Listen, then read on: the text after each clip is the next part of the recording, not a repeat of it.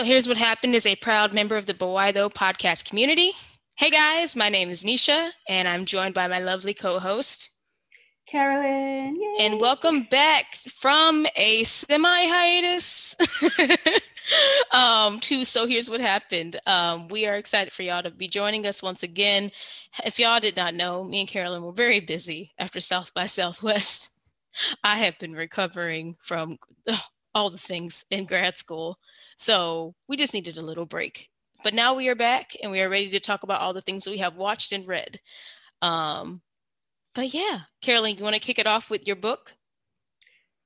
Book? I don't have Oh, any yes, I should have asked. book. Well, when I will kick it off with my book. I'm not writing anything. Oh, no, I love that.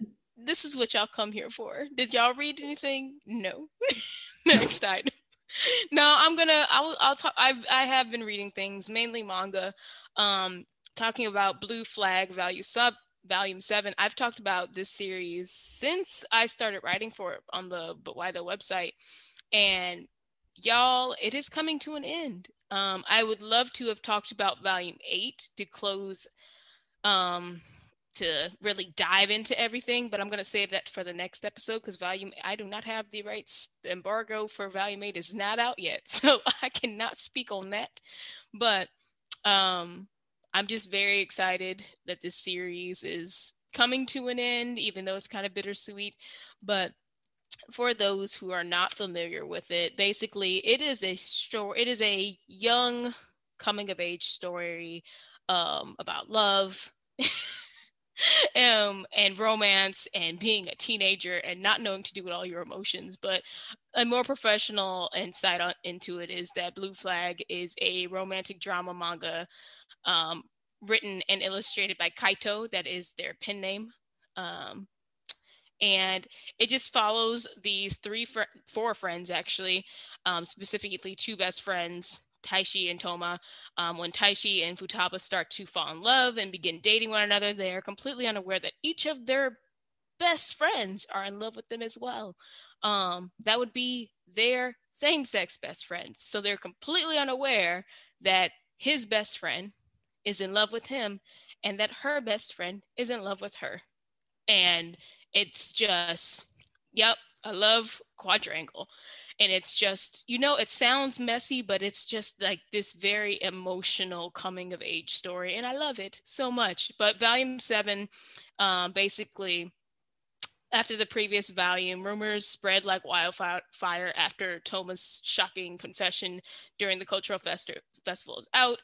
Taishi is left feeling confused and uncertain, while other people in their circle of friends are soon affected as well. Meanwhile, Toma's brother, Seiya, sits him down for a frank talk. All the thoughts and emotions everyone has kept hidden are finally coming to light, and relationships begin to change. So the confession was that Toma shared this with a friend that he was in love with Taishi. It got out, and the person who was there at the time that heard it decided to fight him because, of course, homophobia.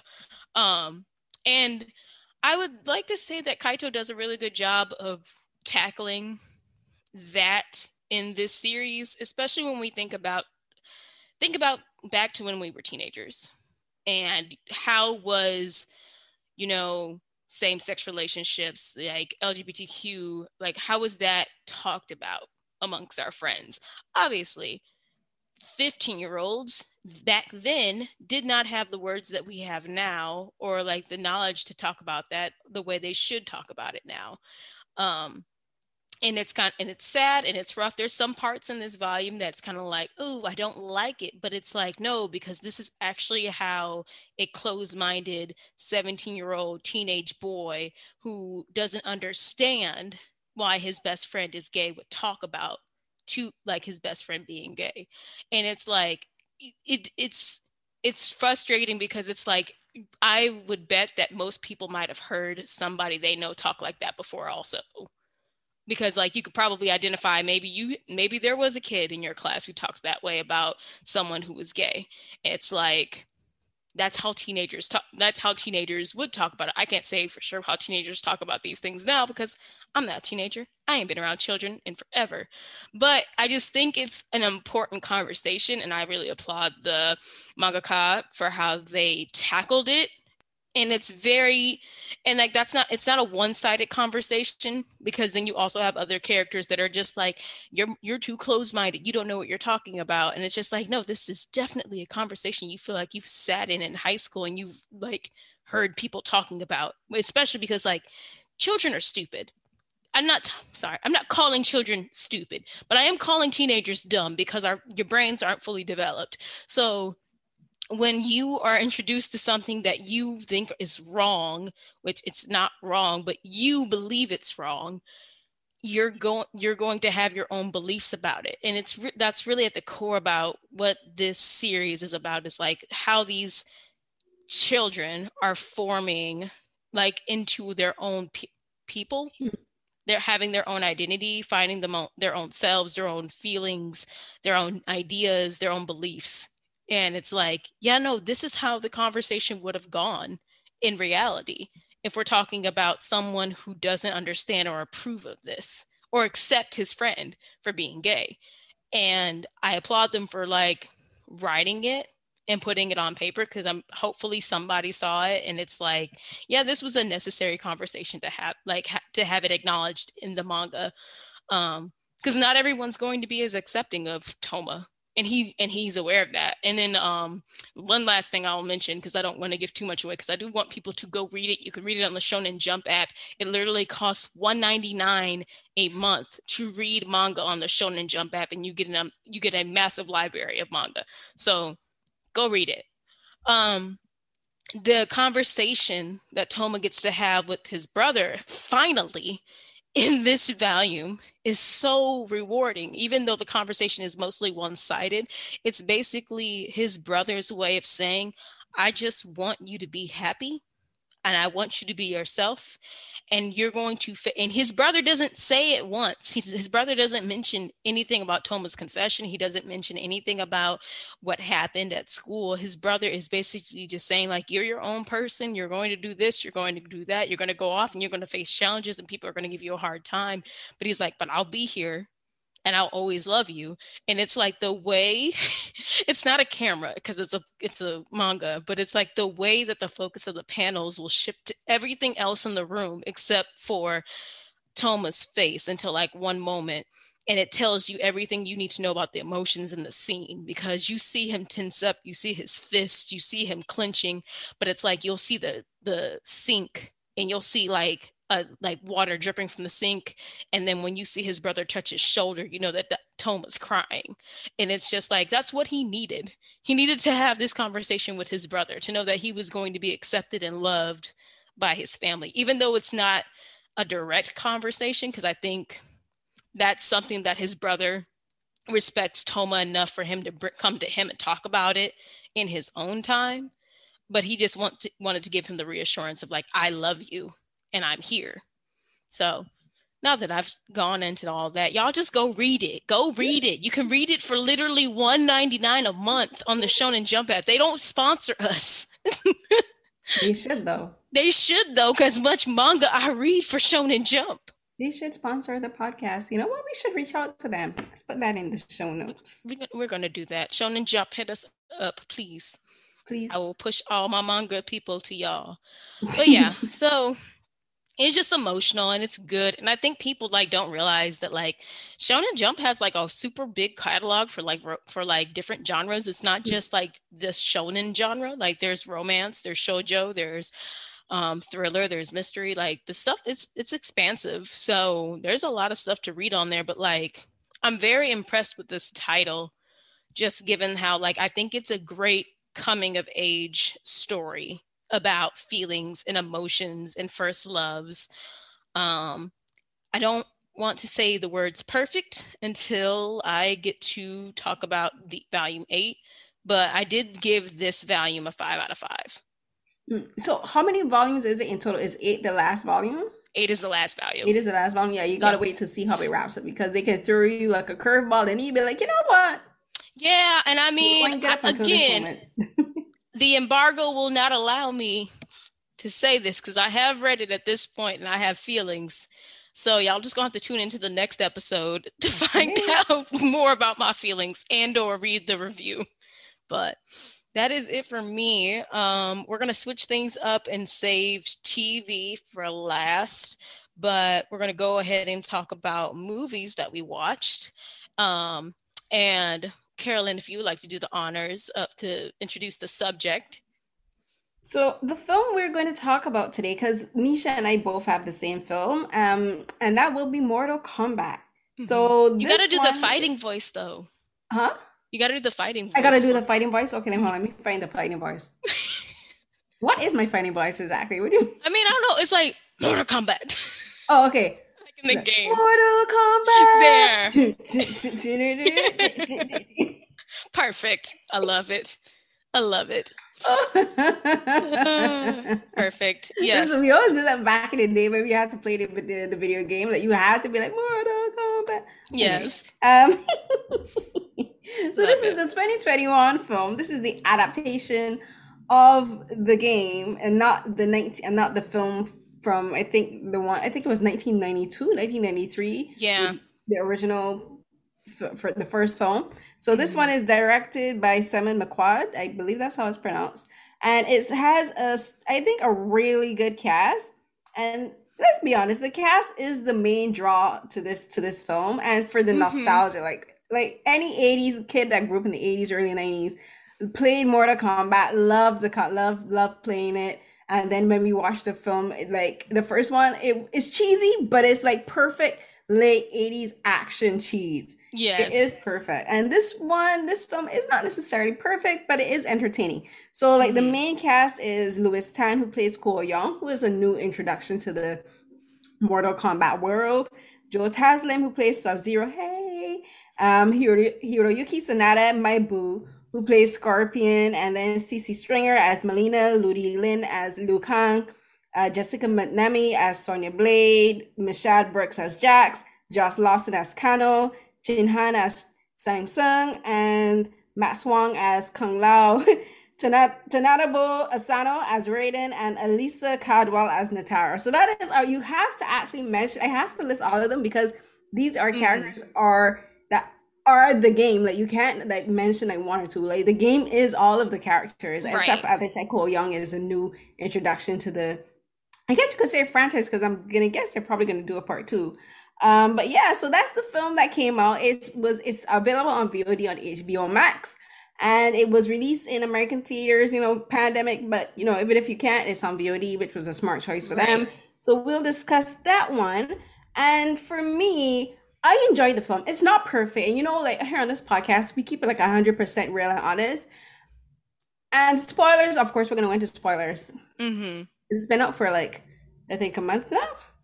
Yeah, we waited a good chunk of time to let people like watch this, so let it fly. Yeah, it's my biggest gripe with the film is the core part of Mortal Kombat is the competition takes place in Outworld, and then in Outworld you have these different rings and these arenas where the fights take place. Because the point of Mortal Kombat is they have humans. Some humans are invited to take place, and then there's residents of Outworld. And they fight, and they fight in Outworld because humans in the regular world can't know that Outworld exists. They can't know that there's a battle between humanity and then good and evil existing, right? And my biggest gripe with this film is all of the fights, except for one, takes place in the regular world. Makes no sense. That's like all of them, except for the fight between I think it's Liu Kang and that's true. I think take place outside of Outworld, and that didn't make any sense to me. I'm like, that's the whole point of Mortal Kombat is you go to this extreme location and you battle it out, and so that was my biggest gripe with the film. I don't think we got enough of the other characters. Like we didn't see enough fights with them, or the fights weren't long enough. Like for instance, the fight between Sub-Zero and Scorpion, you have Joe Taslim and Hiroyuki Sanada, two extremely fantastic martial artists and actors. They're not just good as fighters; they're great actors too. And we barely like we had the opening scene from the opening shot, which was I think the cinematography that is really well done and the editing is way better. It's like they had a completely different cinematography and editing team from the first 12 minutes than for the rest of the film. But we had that opening fight with them was really good. And the fight with them, again in the third act of the film, I think was really well done. But like, honestly, like these guys like there's no way to have a bad the only way you can have a bad fight scene with these actors is if you have fight choreographers who don't have any idea of what to do. But I also think that the editing team and the cinematography team who worked for the first fight worked on this one because it shot completely different, I think, to the rest of the film, the rest of the fights in the films too. So those were my two favorite parts of the film, the opening fight and then the fight between Sub-Zero and Scorpion. And I do like how we like I tweeted this out in when the trailer first dropped because like I love this one scene where we got to see Sub-Zero turn blood into a dagger and he turned into ice cream. I thought it was so freaking cool, and I just like how it slowed down and then he grabs it and it really well done. And the performances I think were really good too. Like poor Ludi Lin, I feel for him. Like the dialogue for this film is not the best. It's pretty weak, but Ludi Lin he worked with what he had. They all did, but unfortunately, I think his dialogue was the weakest.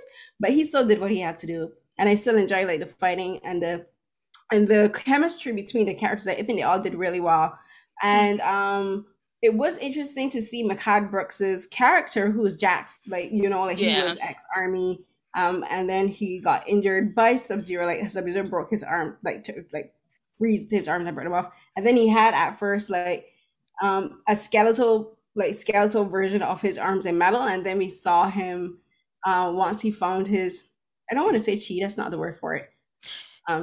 Is it his kind? What was the word they used for it? I can't remember the word they used. Basically, he found like the inner strength within himself to like manifest his power that like gave him his ability. Because like that's what the training they underwent to get. But I mean, honestly, I'll be the first one to say, like, when I am not well versed in Mortal Kombat lore, you know what I did? I played those games. I did not read any of the story as a child because I could not read. I was 4 years old. Well, I probably been able to. 4 years old playing Mortal Kombat. Yeah, my uncles let me do it. My uncles was cool. I got to play Taken and Mortal Kombat. I was just like living my best life being babysat by them. But I love kung fu movies. But it's and I like to get my gripes out of the way first. So like that's my main gripes. And then there's other one like the CGI is, again, I don't know if that was done on purpose to kind of do like an homage to the original film, but this is 2021 and the CGI there's a scene where we first see Outworld and it is not great. And this is 2021, people. Like you got to up your VFX budget.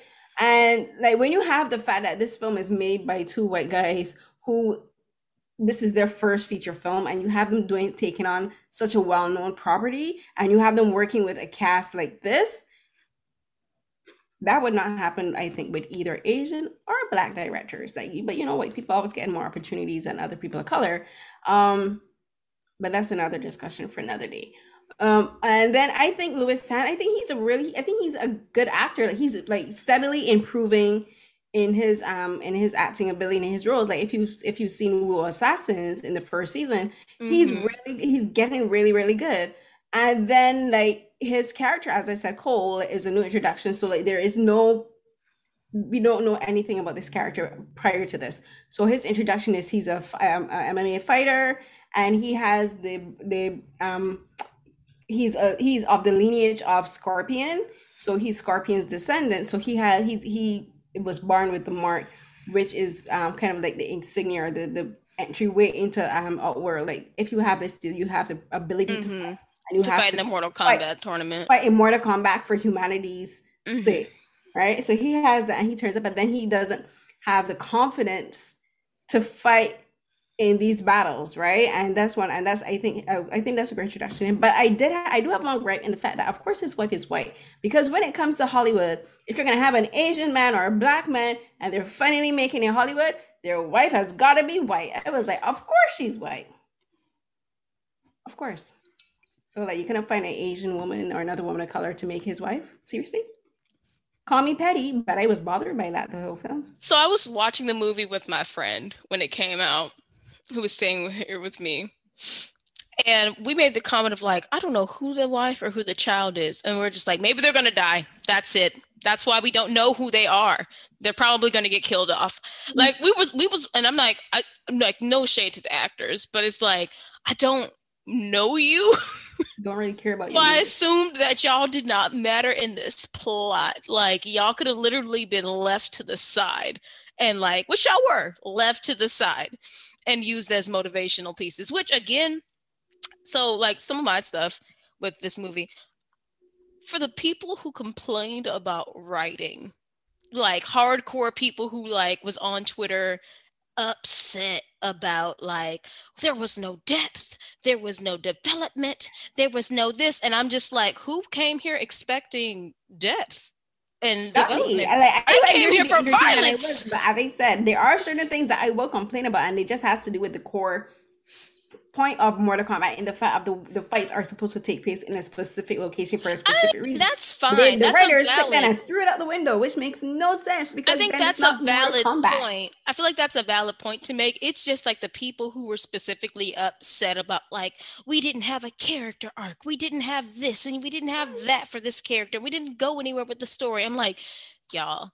They don't really have a character arc even in the games, well, except for like Scorpion and Sub-Zero. Their whole thing is a rivalry, like hundreds of years worth of blood rivalry. And that's the one thing I remember, especially from the animated movies. So like I watch more of the Mortal Kombat animated movies that Warner Brothers does, and I love those. Like they're great.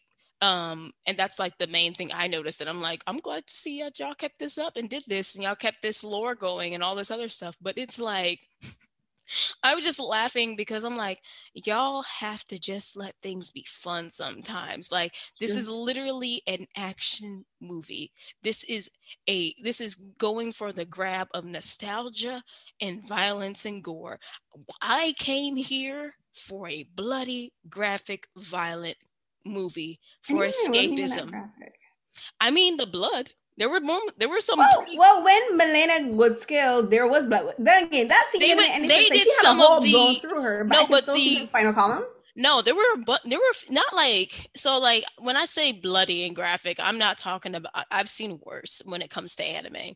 Don't trust me. When on the scale of like bloody and graphic and horrific things, like I've seen in anime, this doesn't come close. But it's like there were a few shots where they did like the see-through, so you could see the damage that they did to like the skeletons, like the spines and stuff like that, and like the blood and like Jax's arm. So I would feel like people seeing that stuff as a like, yeah, if you're not used to seeing blood, because some people will see action movies and they'll be like, I don't know, the most violent action movie some people see is probably like maybe like a Fast and Furious film. And they don't really have blood. Like you might see like blood on the clothes, but you don't see it like pouring out or anything like it's that. Like a PG-13 a PG-13 action film, which is like very different from this. It deserved an R. Yeah, but the thing is, this isn't even the most R-rated action. Like even if you like look at previous films, like just take The Night Comes for Us with Joe Taslim. Like that's his lead film. And like that film is graphic and gory as any of the Raid films, or any like if you watch any Southeast Asian action film, like they get super gory. Like like when we think of graphic with regards to like Western films, we think lots of violence, like lots of shooting up, maybe stabbing and blowing up. But we don't think of Quentin Tarantino of like Kill Bill. Like that's probably one that's like a Western film that's got like a lot of blood and graphicness. So like this, I would not put it on par with like some of the more graphic imagery. But my point was like when I came into this film, I'm like, I came for a violent video game based movie, and that's what they gave me. And I am pleased with that in the fight scenes, in the violence, because sometimes you just want to turn your brain off. So people who are just like, why was there like people who are, I just feel like people who like are critics, but it's like, it's clear that you're not familiar with this content, and that's fine. You can, I do believe people are allowed to critique something that they're not familiar with. Like, I don't believe in gatekeeping. So like, you are able to have your own thoughts and feelings about something you watched. However, a quick Google would show you that Mortal Kombat don't got like there. I will actually change that. Like, from the original game, the lore isn't that deep. No, it's not. It don't go that deep. Now, when you talk about all the games and the lore to now, it does go a bit deeper, but still, at the very end of the day, it's about fighting in a tournament to the death. Mortal Kombat. That's it. And I was here for all the cheesy moments when they would plug in the lines from the game where it's like, get over here. And I was like, yes, he said it. He said the thing. Like, that's like their whole thing. Get over here. I loved it. Yes. Flawless fatality. I was just like, good God, I love this. Don't mind, the only time that was actually used, it didn't make sense, because I'm like, that was not a flawless victory. It was not. It was not flawless, because you definitely probably almost died, sir. I'm like, that does not count as a flawless victory in any scenario, whether it's Mortal Kombat the game or in any other scenario. I'm like, no, you took any damage, it was not flawless.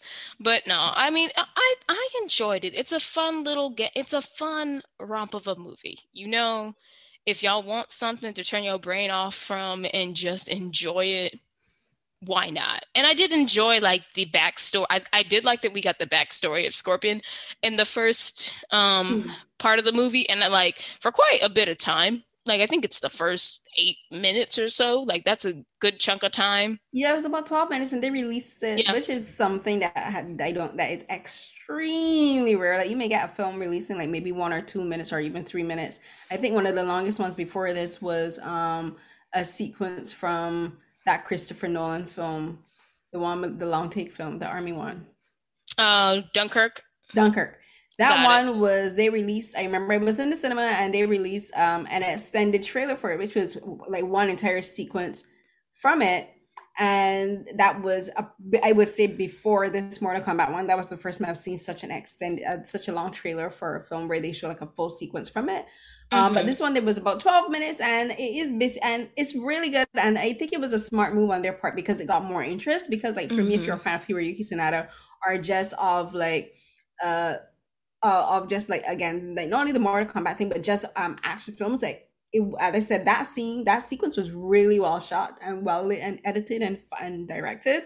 And so I think it was a really smart move on their part to release that. And I had said this on HBO Max, but I think it's also on Prime Video, because that's how I watched it, because my sister rented it on Prime Video, because I did not get a screener. But overall, it's not perfect. Like, there's like, it has some things I think needed working on, like the VFX and they needed to work on the VFX a little bit. But as Nisha said, it's like, you're not going there for a deep storyline. You're not going there for a major character arc. You're going for it's not getting an Oscar for the fighting and for the actors. Because again, I was there for Hiroyuki Sanada, Louis Tan, and Joe Taslim. They were my main draws, and I was happy with what I got. Exactly. Like, that's it. Like, when people want to complain about certain like films nowadays, I'd be like, were you expecting it to get an Oscar? I know, right? I'm just like, okay. But anyways, then let's move on to our last section, TV. So we have decided to allot this time to talk about Falcon and Winter Soldier. It is now concluded, so nobody can yell at us about spoilers. Like, I swear to God, if you have not watched it at this point, you only have yourself to blame. I don't believe in spoilers for people who don't even have Disney Plus, because if you weren't going to watch it, if you didn't have access to watch it, I don't know how you were going to watch it, but it's not my fault. And I'm giving you a warning. We are talking about spoilers. So anyways, yeah. You ready to talk about it? Yes, I am. Okay. Yes, go for it. So, Falcon and the Winter Soldier is the second TV installment of the MCU franchise on Disney Plus. The first was WandaVision, and now we have Falcon and the Winter Soldier. So we know, as from the films, 22 films, we should know these characters by now. The lead character is Captain America. otherwise known as Sam. Why am I drawing a name? Wilson. No. Wilson. Sam Wilson. Yes. I know. That's I'm right. here. It came so quick off my tongue, and I was just like doubting myself. I'm like, oh no, it's Sam Wilson. I was doubting myself. I was like, am I wrong? But yeah, so Sam Wilson, otherwise known as Falcon, aka the Black Falcon, aka Black Falcon. Brain, y'all. My brain. Yeah. So it's about him. And then the second lead character is Bucky Barnes, otherwise known as Winter Soldier, played by Sebastian Stan. And then we were introduced to a whole new crop of characters, the members of the Flag Smashers. And they're led by Carly Morgenthau, played by Erin Kellyman, who was also in Star Wars, the last one. The Mandalorian. Not the Mandalorian, not the show, the film. Oh, the film. Oh, girl. You see how long it's been? My first thought went to the Mandalorian. That was, I'm going to look it up because I think she was really good. And I'm hoping that maybe we get to see her in the films. So, Solo, a Star Wars story. She played. Was it the last one? We've had one before that one. That's why I was like, she was in Mandalorian. Anywho, my bad. Keep going. And then, you had Desmond Chiam, who plays Dovich, and also we had Wyatt Russell, who played John Walker, as I otherwise call him, Bargain Bin Cap. I know Captain America if we're going for the sake of accuracy for the cast listing. But I really enjoyed it. Some things like the way how they handled race and they all lives mattered. Some stuff at the end does not sit well with me, but I think it was really well done. It was fantastic fight sequences. Of course, the actors are all great. We got to see the Dora Milaje again, Flores Kasumba, what up? And then we got her and two of the other Dora Milaje and Milaje, sorry. And I love their sequences. I need them to do a Dora Milaje show. That was everything. That moment was everything. Right? She's everything. I've heard news that they're going to do a show. Real quick, for every person who mistook her for Okoye, for shame, shame on your house, shame on your family, shame on your cow. Shame on all of you who called her Okoye. She's not. She's not. They look nothing alike, and my God, they look nothing alike. How, I just can't grasp this, but it's like I understand how it happened. But no, I don't understand how, because they look nothing alike. No, I understand how, because to people who just see two dark-skinned Black women just assume, oh yeah, they just look just alike. I'm like, if you put them next to each other, they do not look just alike. She does not look like Denai. What? Or do what I do. Go and look up the cast list online. It's just like how that woman called Daniel Kaluuya. What she called him? She called him David Oyelowo. And then in the article had his name as Daniel Oyelowo. So she was wrong 3 times. How dare you? How dare all of you? Shame. And then don't forget the Oscars, where Daniel won his Oscar. That woman talked about him working with Regina King. First, they messed up the movie that he's working, the director, he's working on the whole cast, because he's nowhere in the cast list for Judas and the Black Messiah. None.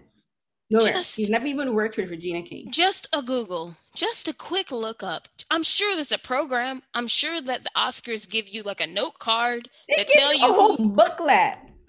Then there's no excuse. Anyways, sorry. Now that we've gotten that little rant out of the way, yes, give us more of the Dora Milaje, because that was everything I needed it to be.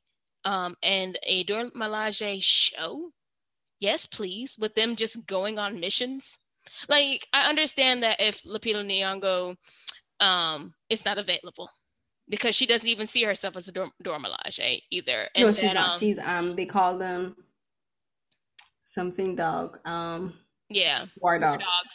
She's a war dog. So I understand if the movie regulars like her and a few other people will not be available, but at the same time, there's a whole bunch of supporting actors. There's a whole bunch, and there's an opportunity. Bring all of them back. Bring all of them back. There's an opportunity to expound upon the Dora Milaje lore and really go into it. And do my dream casting of Grace Jones as one of the original Dora Milaje, or like She could be a my dream, trainer. my headcanon, she's Okoye's mom. I would also take her as I would also take her as uh Ayo's mom too. Like just bring Grace Jones if I she's love like it. an original badass Dora Milaje. That would like Mm-hmm. send Oh my my heart God. flutter. But anyway, sorry, we're getting off track. This isn't about We the Dora are. Milaje, but we should have a Dora Milaje show. But yeah. Um, s- so you were talking about that, and I don't want to cut you off from like the things you No, were. it's okay because we like we'll go on for like the rest of the show I talking about. know. Let's forget about whole everything but Fashion Yeah, Week I exclusive. did, but I'll agree with you. Like, I do like how they handle. So before this, we had Luke Cage. I would say was like the Marvel show that actually talked about Black race issues. Um, and oddly enough, I liked how Falcon and Winter Soldier did it, even though like I would say, and I don't know if it's because Michael Colton annoys me. And he just can't keep his mouth shut about some stuff. But I do feel like Anthony Mackie's portrayal, like, and then other things like discussions, like I don't like the whole like kind of vagueness of it, but like I did appreciate like certain moments where like they like the police stopping and like looking at Bucky and like, is he bothering you, sir? And the first thing they do is like assume that it's something that Sam did. And it's like, oh, and it all changes when you realize he's an Avenger and all this other stuff.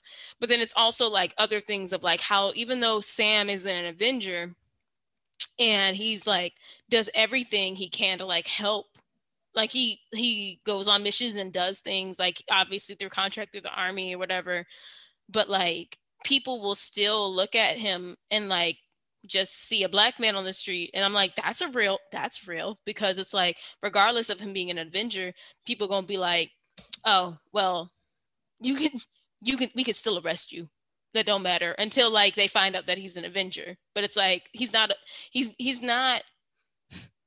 I'm sure some people were thinking like, well, why doesn't he just talk to so and so for help with the boathouse? I'm like, do you think he's going to actually do that though? Like the fact that we all learned when we learned that they didn't get paid for none of this, I was just like, you risking your life to save the world, and Tony and Nick Fury can't come off a few dollars. No, see, I didn't like that because in the comics, like Tony does pay them. He provides Right. housing for them That and doesn't he sound paid them. So right. I don't like that they didn't include that in the show. But I'm like, you know what? Pepper Potts is obviously a cheap ass. So A little something for saving the world would be nice. That's why I was just like, that don't make no sense that Tony never paid them anything, or even that like the government never paid them anything. or he It didn't leave just them anything in a will. Like right, something to take care of themselves. Because yeah, there was the Avengers compound, but like being an Avenger seemed like a full-time job.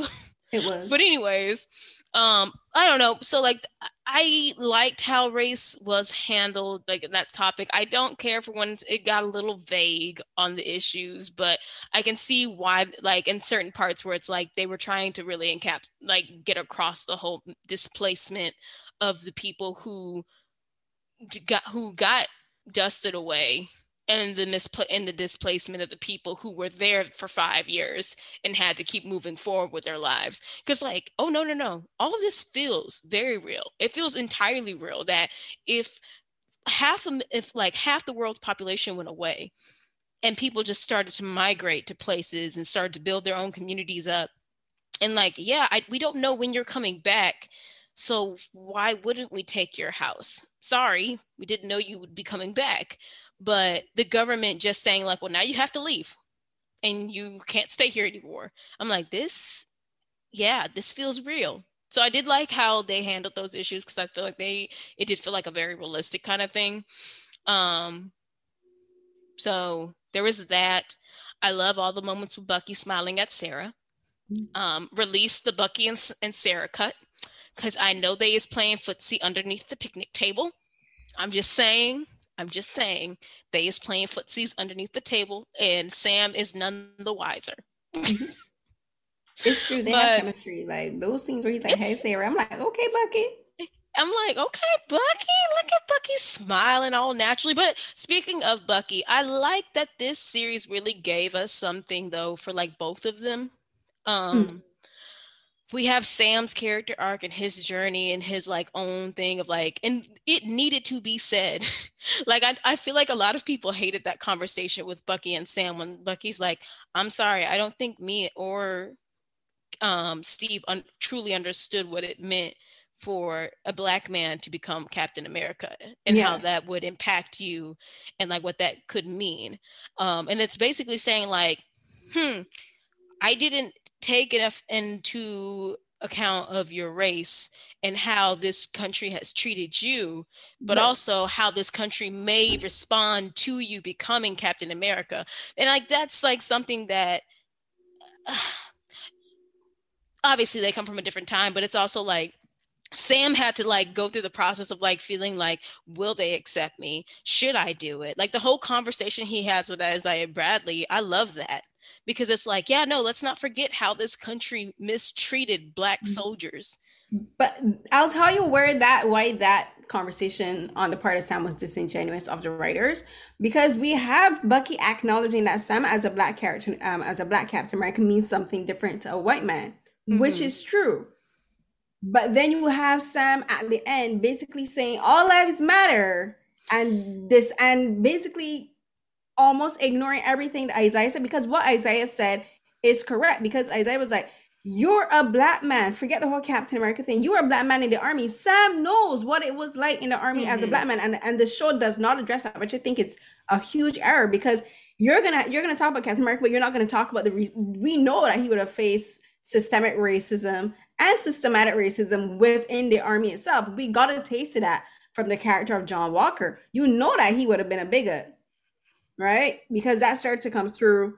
Once we got to see more of his character, and we know that the American military is extremely bigoted and racist towards black people. For goodness sakes, they had rules about black women and their hair and that kind of stuff. So when you have, and then you have Isaiah Washington saying he was locked up for 30 years for doing the exact same thing that Steve did, Sam doesn't even really, if you look at it, doesn't even really acknowledge it. He's basically telling Isaiah, oh, things are different now. Really? You were just stopped by the police outside. What things are different? And then Right. Sam's acting like he himself doesn't understand what Isaiah's talking about, which I thought was excuse me? I That feel doesn't make like sense. I feel like that, and that's the thing. Like there's parts where I like the scene with Bucky like acknowledges that him and Steve like, oh no, we didn't see. Like we didn't understand. Like, cause yeah, you didn't understand. But then it's also like there's definitely even this like you said, um Sam has a come to Jesus moment with himself, basically.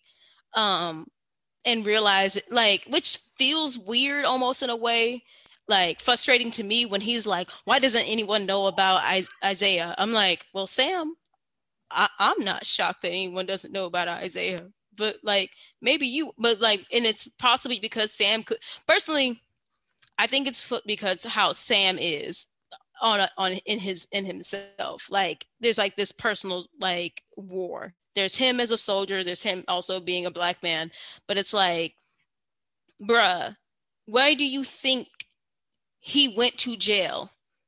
Like, why do you think he was arrested? Like, it's not that shocking that Isaiah was like treated that way. It's not shocking to people who are aware of how black soldiers were treated. And it's kind of like, so I do agree with you. It's frustrating that Sam doesn't get it. Um, when Isaiah is telling him everything. Because I'm like, you should have already known what it meant for Isaiah to be like to have all the powers that Captain America have and to not have the rights that he doesn't have. Yeah, and that what to me was the weakest part of the show, where you can tell the writers were like, we want to talk about race, but we don't really want to talk about race, right? And then at the end, as I said, they basically all lives matter, the whole situation. And then we're basically saying that while the flag smashers, they, yes, they were violent, but what they were saying wasn't wrong, because America is a colonialist settler state. We know this. They're colonizers. Mm-hmm. So when you have Sam acting like he didn't really understand that whole aspect of what Kira what she was saying to him, that also didn't make sense to me. I'm like, how do you not get where she's coming from? You're a black man. Your people were enslaved by colonizers.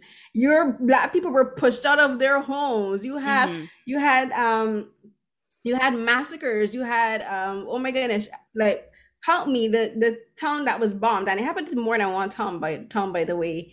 Yeah, I know you're talking about the massacre. It was that my mind is drawing a complete blank. But you everyone knows what I'm talking about. So there's plenty of history. So when you have and it seemed to me like the writers didn't know how to deal with that aspect of the character, especially when they were making that such an integral part of his storyline. Like you start to see more about Bucky and more about Zemo than about Sam, right? And then the whole message, and then again, like, it really bugs me how that whole storyline is wrapped, where you have these politicians who are the ones leaving these people, like hundreds of thousands of people, to fend for themselves. Mm-hmm. And then he accepts an apology from them on behalf of the people that they're disenfranchising. Excuse me, that's not your place. So I guess this is like my feeling about Sam, because I've always felt this way about him until we actually got until he got agency. I'll just say that, because I guess this show does give him at least a little bit more agency than what we've seen from him. And that's what a lot of these like it's done in WandaVision, it's done here. Like we're getting actual depth and development of these characters, and we're seeing more of their agency as who they are individually out of these movies. I'm not gonna lie, Sam in this show, in the MCU, has kind of given me this attitude of Republican black man. Not Republican black man, because that's not quite there. Not quite there. He's not there. He's definitely a pull yourself up by the bootstraps. I was in the army. I served. I'm respected as a soldier and this and that. But it's like he's at least somewhat aware of the issues. But it's like to enough to say that, like, hey, this is how I'm seen as a black man. I'm like, yes, Sam. Yes, that is how you are seen, and that is an issue. But the fact that you're right, it does kind of get pointed out where it's like, why, Sam, do you think that Isaiah would not receive the same respect that Steve got? And literally, why do you think that is, Sam? Like, it's not that hard. And he's like, everyone should know about him. I'm like, bruh. My daddy is not that old. My grandfather fought in Vietnam. My other grandfather fought in World War II. They came home and they still dealt with the same shit that was there when they left. They dealt with the shit when they was fighting for their lives and fighting for people over there. Fighting in wars that they shouldn't have been fighting for in the first place. So it's like, Sam, how can you think because Steve had this experience, Steve was respected as a hero, that America was going to treat Isaiah that way and receive him that way? No, they saw a hero in Steve. They saw a weapon in Isaiah. Mm-hmm. They didn't treat Steve like a weapon. They treated him as a hero. They treated Isaiah as a weapon, as an experiment, as a lab rat. And then as soon as he decided to act on his own accord, they locked him up. And then again, Sam not understanding why Isaiah wouldn't want to be found. Yes. The man just told you what happened to him, and you still don't understand why he would not want to be found. And then to me, you can tell that character as it is in MC was written by white men, because like even like his interaction with the black kids outside Isaiah's home.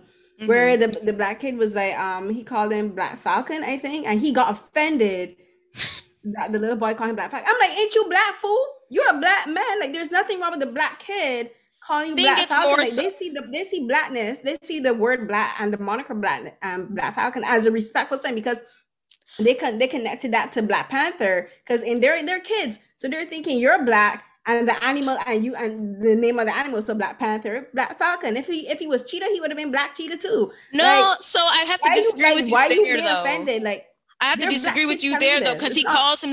he calls himself Falcon. He calls himself But they're Falcon. kids. They're They're kids, kids. and they're not. And they're if a white person has said that to him, then that would have been a problem. But these are black kids. They're Right. kids. No, they're And he's kids, getting but all I think offended. I'm Like saying I'm like, you can tell a no. white person wrote that because no like. I mean, it's just like when people want to say that Viola Davis is the black Meryl Streep. That's how I took that interaction. It's like, But no, it's different though because when my you, name it's is usually white people Falcon. who say that ish. It's usually white people who compare Right. black people to other white people. Like they even do it with like Asians because during the Oscars, like they asked Han Ye if she saw Yoon Ye Jung as like the Korean Meryl Streep garbage. But Hmm. these are black kids, and they said like it's different coming from if the person is a white person and they're doing that because they can't think outside their white box. Whereas Hmm. if it's a black kid, like they see being black as something to be respected. They see the moniker of blackness as something positive. So I thought first and I first this think scene they was just said that unnecessary, because and then he's it was black, also though. dismissive. But I think they Hmm? just think that because, oh, he's a black man, so his name is Black But that's what Falcon. I said. So like I But don't understand when he would get it's offended. They're kids. Like I'm a teacher. If my kids come in to ask me, it's like, am I a black that's like saying, no, are but you it's a been a black joke teacher? Yes. before. It's been a joke before like this show where people would like Falcon and like other black superheroes where like their name doesn't have black in it and like people will just call them black. So But there's a like difference if it's coming from black people, I think, than if it was coming from white people. I Because think there's what's a her name? Because difference, but if I name myself and I give myself a name, I want to be called that name. That's all I'm saying. understood. Because I But want people again, to this call is a me by my child, so name. it's no reason to like tell the child like do you have this whole conversation with the child? Like But no, my thing is like the way it was done. It wasn't like he was like it wasn't like he didn't take it. If it was me, I would have taken it as a joke and say, "Okay, kids, that's funny." But my name is Falcon. He was offended. That's the difference. If he wasn't right. offended and he corrected them, but he was. That's like if my kids at school come and say, "Oh, you're a black teacher." I'm like, "Yeah, I'm a black teacher, but you can also just call me Miss Hines, or you can just call me teacher. You don't need to put blackness in front." But I wouldn't be offended at it because these are kids and they don't know better, right? But like, this is a grown man. I get like, anywho, we digress and I could go on about this because like that Hmm. character, like if he's just on the cusp of being a Hotep. I mean, I won't even go. He's just like it's hard because that's like I almost need a scale because he's really that respectability politics. That's what it is. Yes, That's the word. He gives me respectability politics. He gives me I'm respectful towards you, so you will be respectful towards me, and I will like. And it's just like, bruh, that's not how the world operates. It's just like people who think like, oh, if I am and like that's what I've always felt about Sam. And I'm like kind of like felt like, I would say Sam. he vote Republican. I He's mean, a good card carrying member God. of the GOP. This is why I feel like he's better in the comics and I might just like read it in comics. Like I just feel like he gives me respectability politics, which I do not like. I'm the uh, same way, clearly, as you can tell. yeah. But other than him, last thing we could talk about, I mean, for me, it's Captain America. Um, Crap, what or you I call him, mean, crap? I call him Captain America because I don't like that man. I don't know him. He don't belong in that He suit. awful. How dare the government literally take what Sam donated in a museum and give it to him without telling Sam? But I'm not shocked because it's the government. Exactly, it's So, American government. That's what they do. like, so we're not shocked there. But like, yeah, he's just annoying. But I mean, like, I applaud the actor for doing a good job of being an annoying ass white man so much that people were just like, we hate you in real life too. Took it a bit too far though. No, for real though. Y'all took it too far because I'm like, I'm not going to tell this actor that I hate him. Like Like, he's doing his job. he's Separate doing the his character from the job. actor, people. He's supposed to be, blue collar cap. Like, I call him bargain bin cap. he's definitely bargain blue light special cap. Like, Jesus, he's just so annoying and just like, come on, guys, we have to come together. I'm like, F you and the horse you came in on. Get out of that suit and give us that shield back. Like, I was Bucky the whole time of just like, I don't like him. I don't like him at all.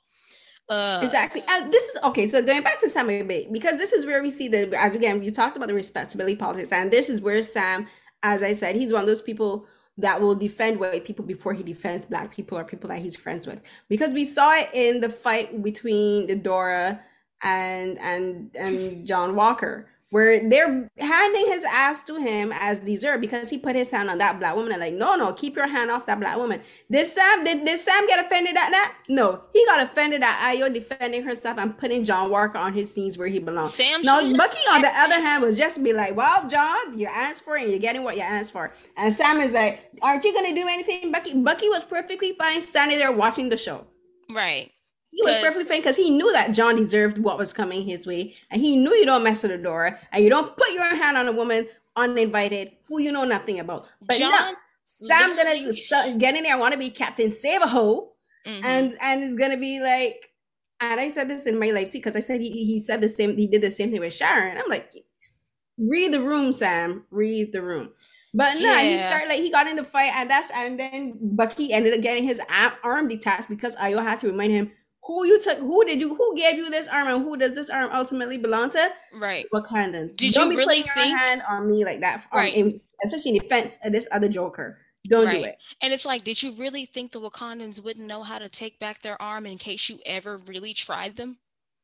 Exactly. You using their arm against them. Unacceptable. Dumb. Just dumb. That's why at the end, Bucky couldn't even really been like, he wasn't even thing because he knew he was in it wrong. He was just like surprised that she took it off in the way because he didn't know it could come off like that. But he never thought that he was wrong because he like, yeah, I deserve that. Yeah. I mean, Bucky at least I feel like, because therapy, look what therapy can do for people. I know, right? I love it. He's grown so much. He's grown so much. He not out here trying to kill nobody. He just don't tell me Wakanda. He need to go back. He need to go back. But yeah, I like a lot of Bucky's growth, like him on this road to retribution and like owning everything he did, even though like for all the people that still want to call Bucky a villain and all like and still like want to like villainize him, I'm just like, again, there's a thing called agency, and Bucky did not have agency for a large part of his life. So it's not fair to call him a villain and to like, but the whole point is that Bucky still feels like he is not, his slate is not wiped clean, that he is still responsible for those deaths because they came from his hand. And that sucks because it's like, he's never going to be able to let that go. He's letting that go by making them right. But it's at the same time that people like, we see how Bucky is treated by other people and still treated as like, oh no, you're still like, we don't trust you. And I'm just like, do we forget about like people mind controlling? Exactly. And that was one of my problem with regards to writing for Bucky, and the fact it's good that he's getting therapy, but as I saw, it was something that I noted, and then I saw a thread by someone who is a therapist, and what was bothering me, she confirmed in that I don't know who they consulted for the therapy sessions, but whoever, if they did actually consult a therapist or a psychologist, it was not done right, because what we saw is not how a therapy session should happen. One is that's what we saw her do with violating his privacy and his confidentiality as a patient. Two, then she had him making amends for actions that he literally was not responsible for, was wrong, because it's not like he was an addict who, or like an alcoholic or a drug addict who is making amends to people they hurt while under drug addiction, but knowing what they did wrong. He had he was brainwashed. He had no control over his actions whatsoever. He partially wasn't even aware of a lot of the things that he did. He only found out a lot of the actions that he did afterwards when he read like the records and stuff like that. And then when the stuff that he was aware of, he was only aware of it is like as like someone who's like in the back seat watching someone else drive. So like she had him like making amends for actions that, to me, I'm like, he's not responsible for those actions. It's Hydra that's responsible for those actions. You're laying the burden of guilt on a victim. He was victimized too, right? And you're making the victim feel like he was a perpetrator in something that he had no control over. So, and then I saw like the woman say the same thing in the thread. I was like, yeah, I was spot on, because I didn't like how that was done. And then you had her have Sam come into his therapy session without his permission, without prior consultation, without stating specific rules for Sam, and then during the therapy session, had Sam violating Bucky's his personal space because she forced them to sit down close together and inhabit each other's. But that's not how you conduct therapy. I mean, that's definitely not therapy. And I mean, like, my whole thing was like, I mean, and again, you can tell when it's just for the plot of like the story, which is one thing. But I think I would have appreciated if it didn't involve like misconstruing therapy in that place in order to move the plot along, like the whole retribution thing and him seeking out his own, like carrying out his own justice in his own way.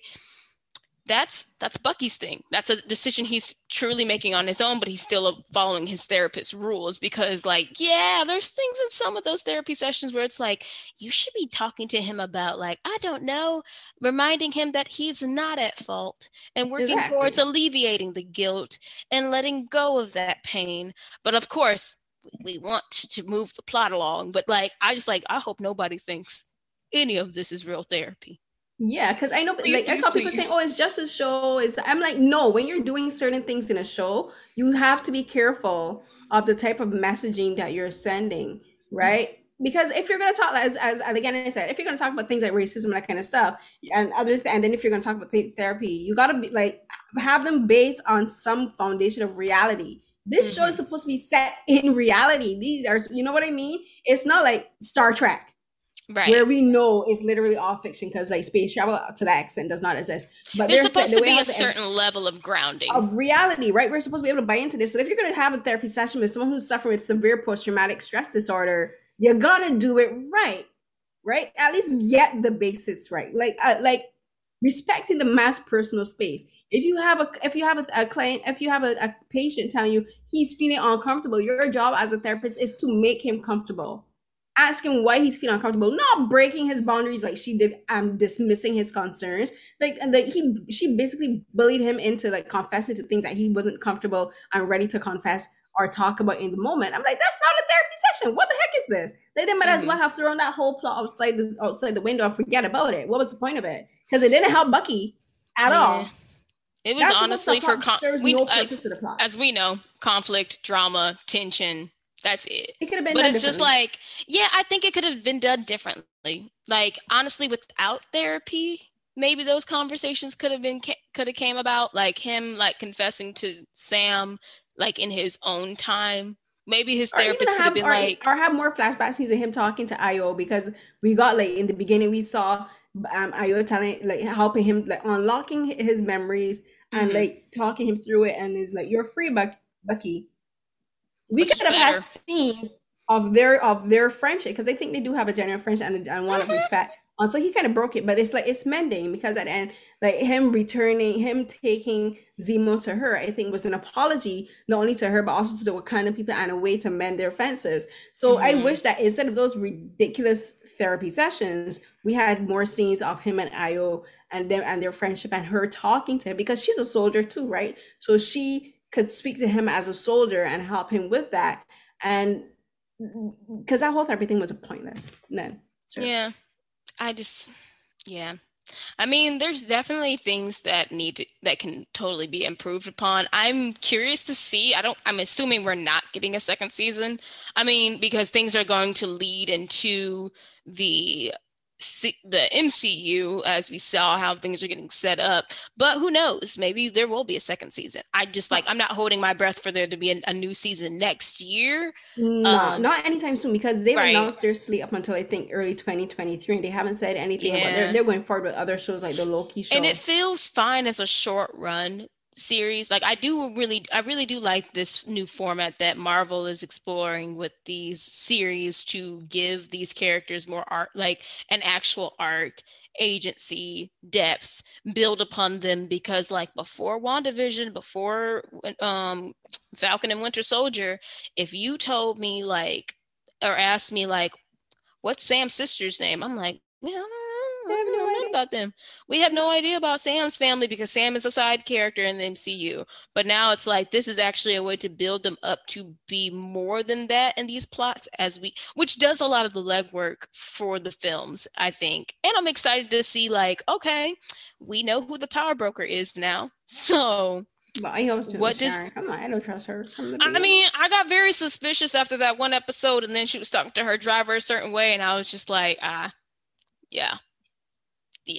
Yeah, because like Sam believed her story about her being running from the government, and I'm like, It don't does that she look like she's struggling to you, Sam? Really? As again, he wanted to play Captain Save-A-Hole because Bucky and Zemo were like, yeah, nah, she lying. But She's Sam, he bought into it fine. completely. He's like, She's oh, we'll help literally you. I'm like, you can't even get a loan at the bank. How are you gonna help her? I mean, I don't know. Help your family first, Sam. Help your own family first. Help your own family first. That is honestly it right there. But yeah, Sam just, I was dead with that one because I was just like, Sam, she is doing just fine here. I mean, she can't go back to the US, which at the same time, I mean, I do like how the show shines a light on like how other people were affected by the snap and also the fallout from Civil War. But at the same time, I'm just like, was the US government really bugging you that hard over the last 5 years, Sharon? Checking for her. They wasn't checking for you. You a spy. You work for the CIA. You could have came back in there anytime you wanted to. That's why I didn't believe none of it. I'm like, were they really checking for you that hard, ma'am? In the middle of the snap, your boss from the CIA probably went missing. That would have been a perfect time to infiltrate. But she saw an opportunity where there was an opportunity. So we shall see what's going to happen with the power broker and her. And now all of this nonsense that is getting stirred up. I'm just like, I'm ready for the next film, which not Black Widow, because I'm still frustrated. Isn't the next one Ant-Man film? Oh, is it? Please let it be. Where something.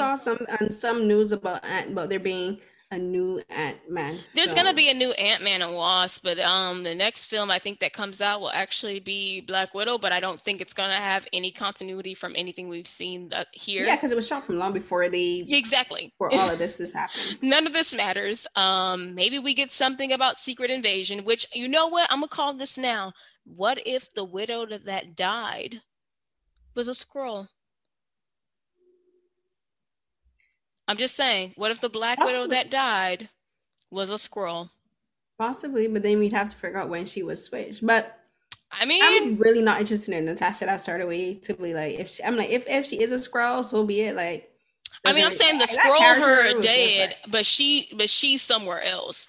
But I'm also just like, I'm not going to spend $30 to see this movie. So I will wait, and then I'll see what other people say about it. And then I'll make my decision, because I'm not breaking my neck over seeing this movie. Unless I get a screener. I mean, I like the dad from Stranger Things in it. Yeah. The sheriff. I like him, but I'm also just like, I'm not about to buy Premier Access. Sorry, Disney Plus. It is what it is. They don't sponsor us. We don't care. But anyways, we out here. But if you would like to sponsor us, please do. If you would like to sponsor us, you can. Even though I just said I don't want to change your opinions about things. I really need to keep being brutally honest every time. Yeah, no, that's what you get with us. You get two Black women who love to talk about all the things they watch and read. But with that, any other final thoughts? About Falcon and the Winter Soldier? Yeah. I feel like we covered a full breadth of it. Or, we didn't talk about Carly. I really liked her character, and I think she was really strong. I think she was well written. But I think we could have had a bit more.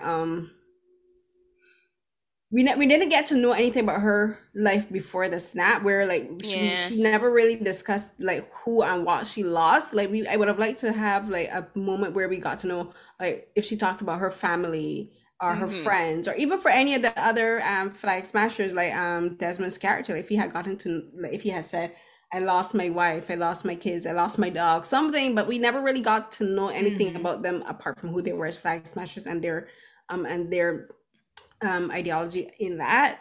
And then I think there was an interesting aspect where Zemo was like, you're a supremacist because you're using your power to try to suppress, to try to take power and get your message across, which I think is interesting, and that he compared the Avengers to supremacists too. I'm like, yeah, they are, because they go into other people's country, whether they want them there or not, and do whatever they want, trash buildings, kill people, and then walk exit like nothing happened. Like we saw that happen in Africa, in South Africa, right? We saw that happen. I mean, it happened to like Zemo's home, Like his the country, entire his country was family. decimated. Right. He And lost like his entire family because of them. Well, Ultron and them, which exactly, like he's like, Tony. yeah, you guys are supremacists, which is true. I mean, it's a fair point to make when you like really take a step back and look and like I do like how the Marvel universe does include these kind of topics because it's like, you know, we like in the world that we live in 2021, like we have to look at how this stuff is handled and how when we talk about power and superheroes, like I think a lot of good shows, good superhero shows don't hold back from talking about these kind of issues when you want to talk about like yeah, there's the edgy ones will be like, oh, but they could take over the world and we need to like have a way to check them and checks and balances and like, oh, but they're saving us. Like, no, but let's talk about the damage that gets done on a person to person scale and like what's your solution for fixing that? Like, because Hulk just smashed an entire building with people inside. Like, I'm just throwing out things. So it's like true because and people will say, oh, but Tony addressed that. And he create like in Spider-Man Homecoming, like he talks about like they create like this crew who goes around and stuff. But yeah, but what about the stuff that happened before? It's a good question. I mean, like they have to explore these things. Like I do like how like it's not being like shooed away like in some previous superhero shows like in genres where it's just like save the day. We destroyed half the city and we don't know how many people are dead, but we saved the day. I'm like exactly who did you save? Who did y'all save? Because everyone's like half the city is dead. But and dying because like in the hospital, like mortal injuries, critical injuries. Right. But like it's just an interesting conversation. But anyways, yeah, I guess just to add my final thoughts. Yeah, I liked Karli. I felt like her descent into true villainy. I did not like it as much because it was just like very reactionary, which I get because like she felt like it's like eye for an eye. They did this to us. We have to do this to them. And I'm just like, okay, you went from being like, fighting for the cause to like very quickly, we are going to kill these people anyways and have hostages. I'm like, and here we are. But like, she's a villain, so I can't be upset with her descent into villainy. I just felt like her descent felt like it's like y'all are trying convenient because that's where as I said, that's where at the end like you could tell that the writers had an agenda. And they were basically saying that anyone who's a revolutionary and is a radical, therefore it is bad. And not true, because if you've disenfranchised hundreds of thousands of people, they have a right to be angry. They have a right to demand justice. They have a right for fair and proper treatment. But then the writers at the end was like, they're the ones that are actually bad for demanding better circumstances. Let's make the politicians who disenfranchise them the heroes because then they're just simply misunderstood. That's when you know that they had an agenda from the beginning, and I do not like it because I, as a Black person, have a problem with you telling disenfranchised people they don't have a right to be angry, and you're using a Black man to spread that message. I don't like it because this is not GOP messaging. Meet in the middle. No, I don't have to meet you anywhere. You need to come to me because you're the one who did me wrong. Right. And that's the message they're sending. Like, reach out to the people who hurt you. That is not how this works. No, I'm gonna be angry. I want to be angry, and I want you to fix the problems that y'all caused. That's it. I'm allowed to feel that. And they made Karli into a villain for wanting that. I mean, and I did not like that because what she was saying at the beginning was right, and she had a purpose, and then all of a sudden she made this complete turn, and that was like. Because I mean, like, I understood from the beginning that she was going to be the villain. I just felt like the descent into true villainy felt like, But even the cause, why her cause should be considered a villainous cause, like that. Yeah, because it's not so much it's not like her cause is villainous. It was just like how they were going about it with like robbery, yes, wrong, villain, wrong, of course, that's wrong, punishable crime. Stealing things, also wrong. Like things like that, wrong. It's when she started to like, I'm gonna burn people alive in this building. I'm like, Which is, and again, as I said, like, when that came out of nowhere. That's the problem. It came out of nowhere. Like, I'm not surprised with her. She's the villain. She's supposed to do villainous things. I just felt like that motivation just was like a switch, and it stemmed from like her feeling betrayed by Sam. And why did she feel from John Walker? Because John Walker came in and killed one of her. That's right. That's right. And they tried to rehab him. Ugh, no, this I don't man care. Beheaded, so because if you didn't know, he beheaded that flag smasher because he used his shield to chop his head off people. Right. He beheaded that man in public, and at the end, they're trying to make him buddies with Buddy by cracking this lame ass joke. Like, I'm like, yeah, no, this man is a murderer who killed an unarmed man in front of hundreds of people. He was giving himself up, but because he's a white man, he's not really he's not a villain. When he said he's a psycho. When he said, "Do you know who I am?" And I'm like, being Captain America doesn't get you respect that you think it does, because you don't just get respect for putting on a mask. You didn't earn it. You didn't earn. And the thing is, like, they'd be like, "Oh, but I was an American soldier." And what did you do? You went into other people's countries, killing and harming them, dropping bombs on them. They don't see you as a hero. Only Americans see American soldiers as heroes. Okay, to the rest of the world, you guys are imperialists and invaders. And with that, I think that brings us to a close. I just feel like that's the perfect. Not a bit political there, but you know, a little. I mean, it's a little political, a little bit of a political show. So, but anyways, I'm excited to see what comes next with the films. Honestly, just bring me back Daredevil and Punisher, and I'll be happy. Yeah, just those two. That's all I want from the MCU television shows. Jon Bernthal. Hey. That's all. I just want Jon Bernthal. But he's like, another one, a really good discussion about, you know, vigilantism and violence. But that's another, we should do that. I'm going to put that on another. I think I'm going to put that on the show. That's a discussion for another day. A discussion for another day, and maybe that's what we just call our bonus episodes. A discussion for another day. For another day. Which I'm fine with. But yeah, with that, y'all can find me at Neysha Plays. That's NEYSHAPLAYS. That's on Instagram and Twitter. Follow me for, you know, cosplay content, also for manga reviews, anime, all the other things. I feel like, oh yeah, I'm done with grad school for the year, so I'm going to enjoy watching and reading more things and cosplaying more now that I can turn my brain off a little bit. So, yay. What about you, Carolyn? Where can the people find you? You can find me on Twitter and Instagram at the hashtag Carries, at CarriesCNH12. That's CARIECNH12. And you can go to my new YouTube channel. It's under my name, Carolyn Hines, or you can search for Beyond the Romance on YouTube.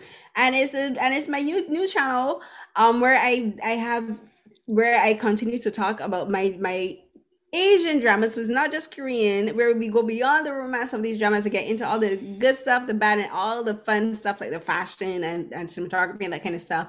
And I've been also uploading interviews that I've been doing with the African American Film Critics Association. Like recently, we've done interviews with Uza Aduba for In Treatment. We've spoken to the cast of Delilah. We've done interview with Raul Peck for his interview, his documentary series, Exterminate the Brutes, as well as the lead female actresses in Godfather of Harlem, starring Forest Whitaker. So you can find those on the AFCA channel, and you can find my segments with those. And also, we spoke to the ladies of Black Lady Sketch Show for about season 2, which was hilarious.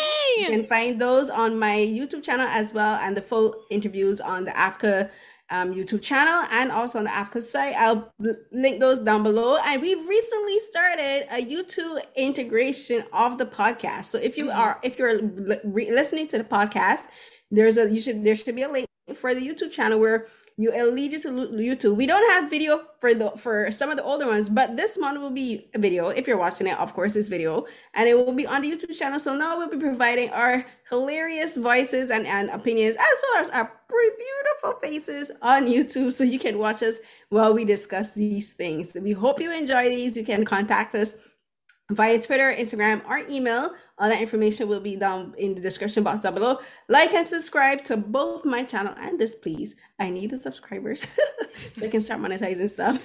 I'm being honest, people. Times are hard. Pay her. And you can read more of mine and Nisha's reviews on the butwhythepodcast.com site, as well as her other podcast that she does with EIC Kate Sanchez, that is Did You Have To, as well as she does a couple other podcasts with the other EIC Matt. You can listen to those fun interviews with those fun sessions, and as I said, read our interviews and just like, yeah, that's it. That's Get y'all a friend like Carolyn, because she plugs me more than I plug myself. But yes, all that and more. Thanks y'all for coming back to listening to us. We will talk to y'all next time for the next batch of stuff that we watched and read. Bye. Bye.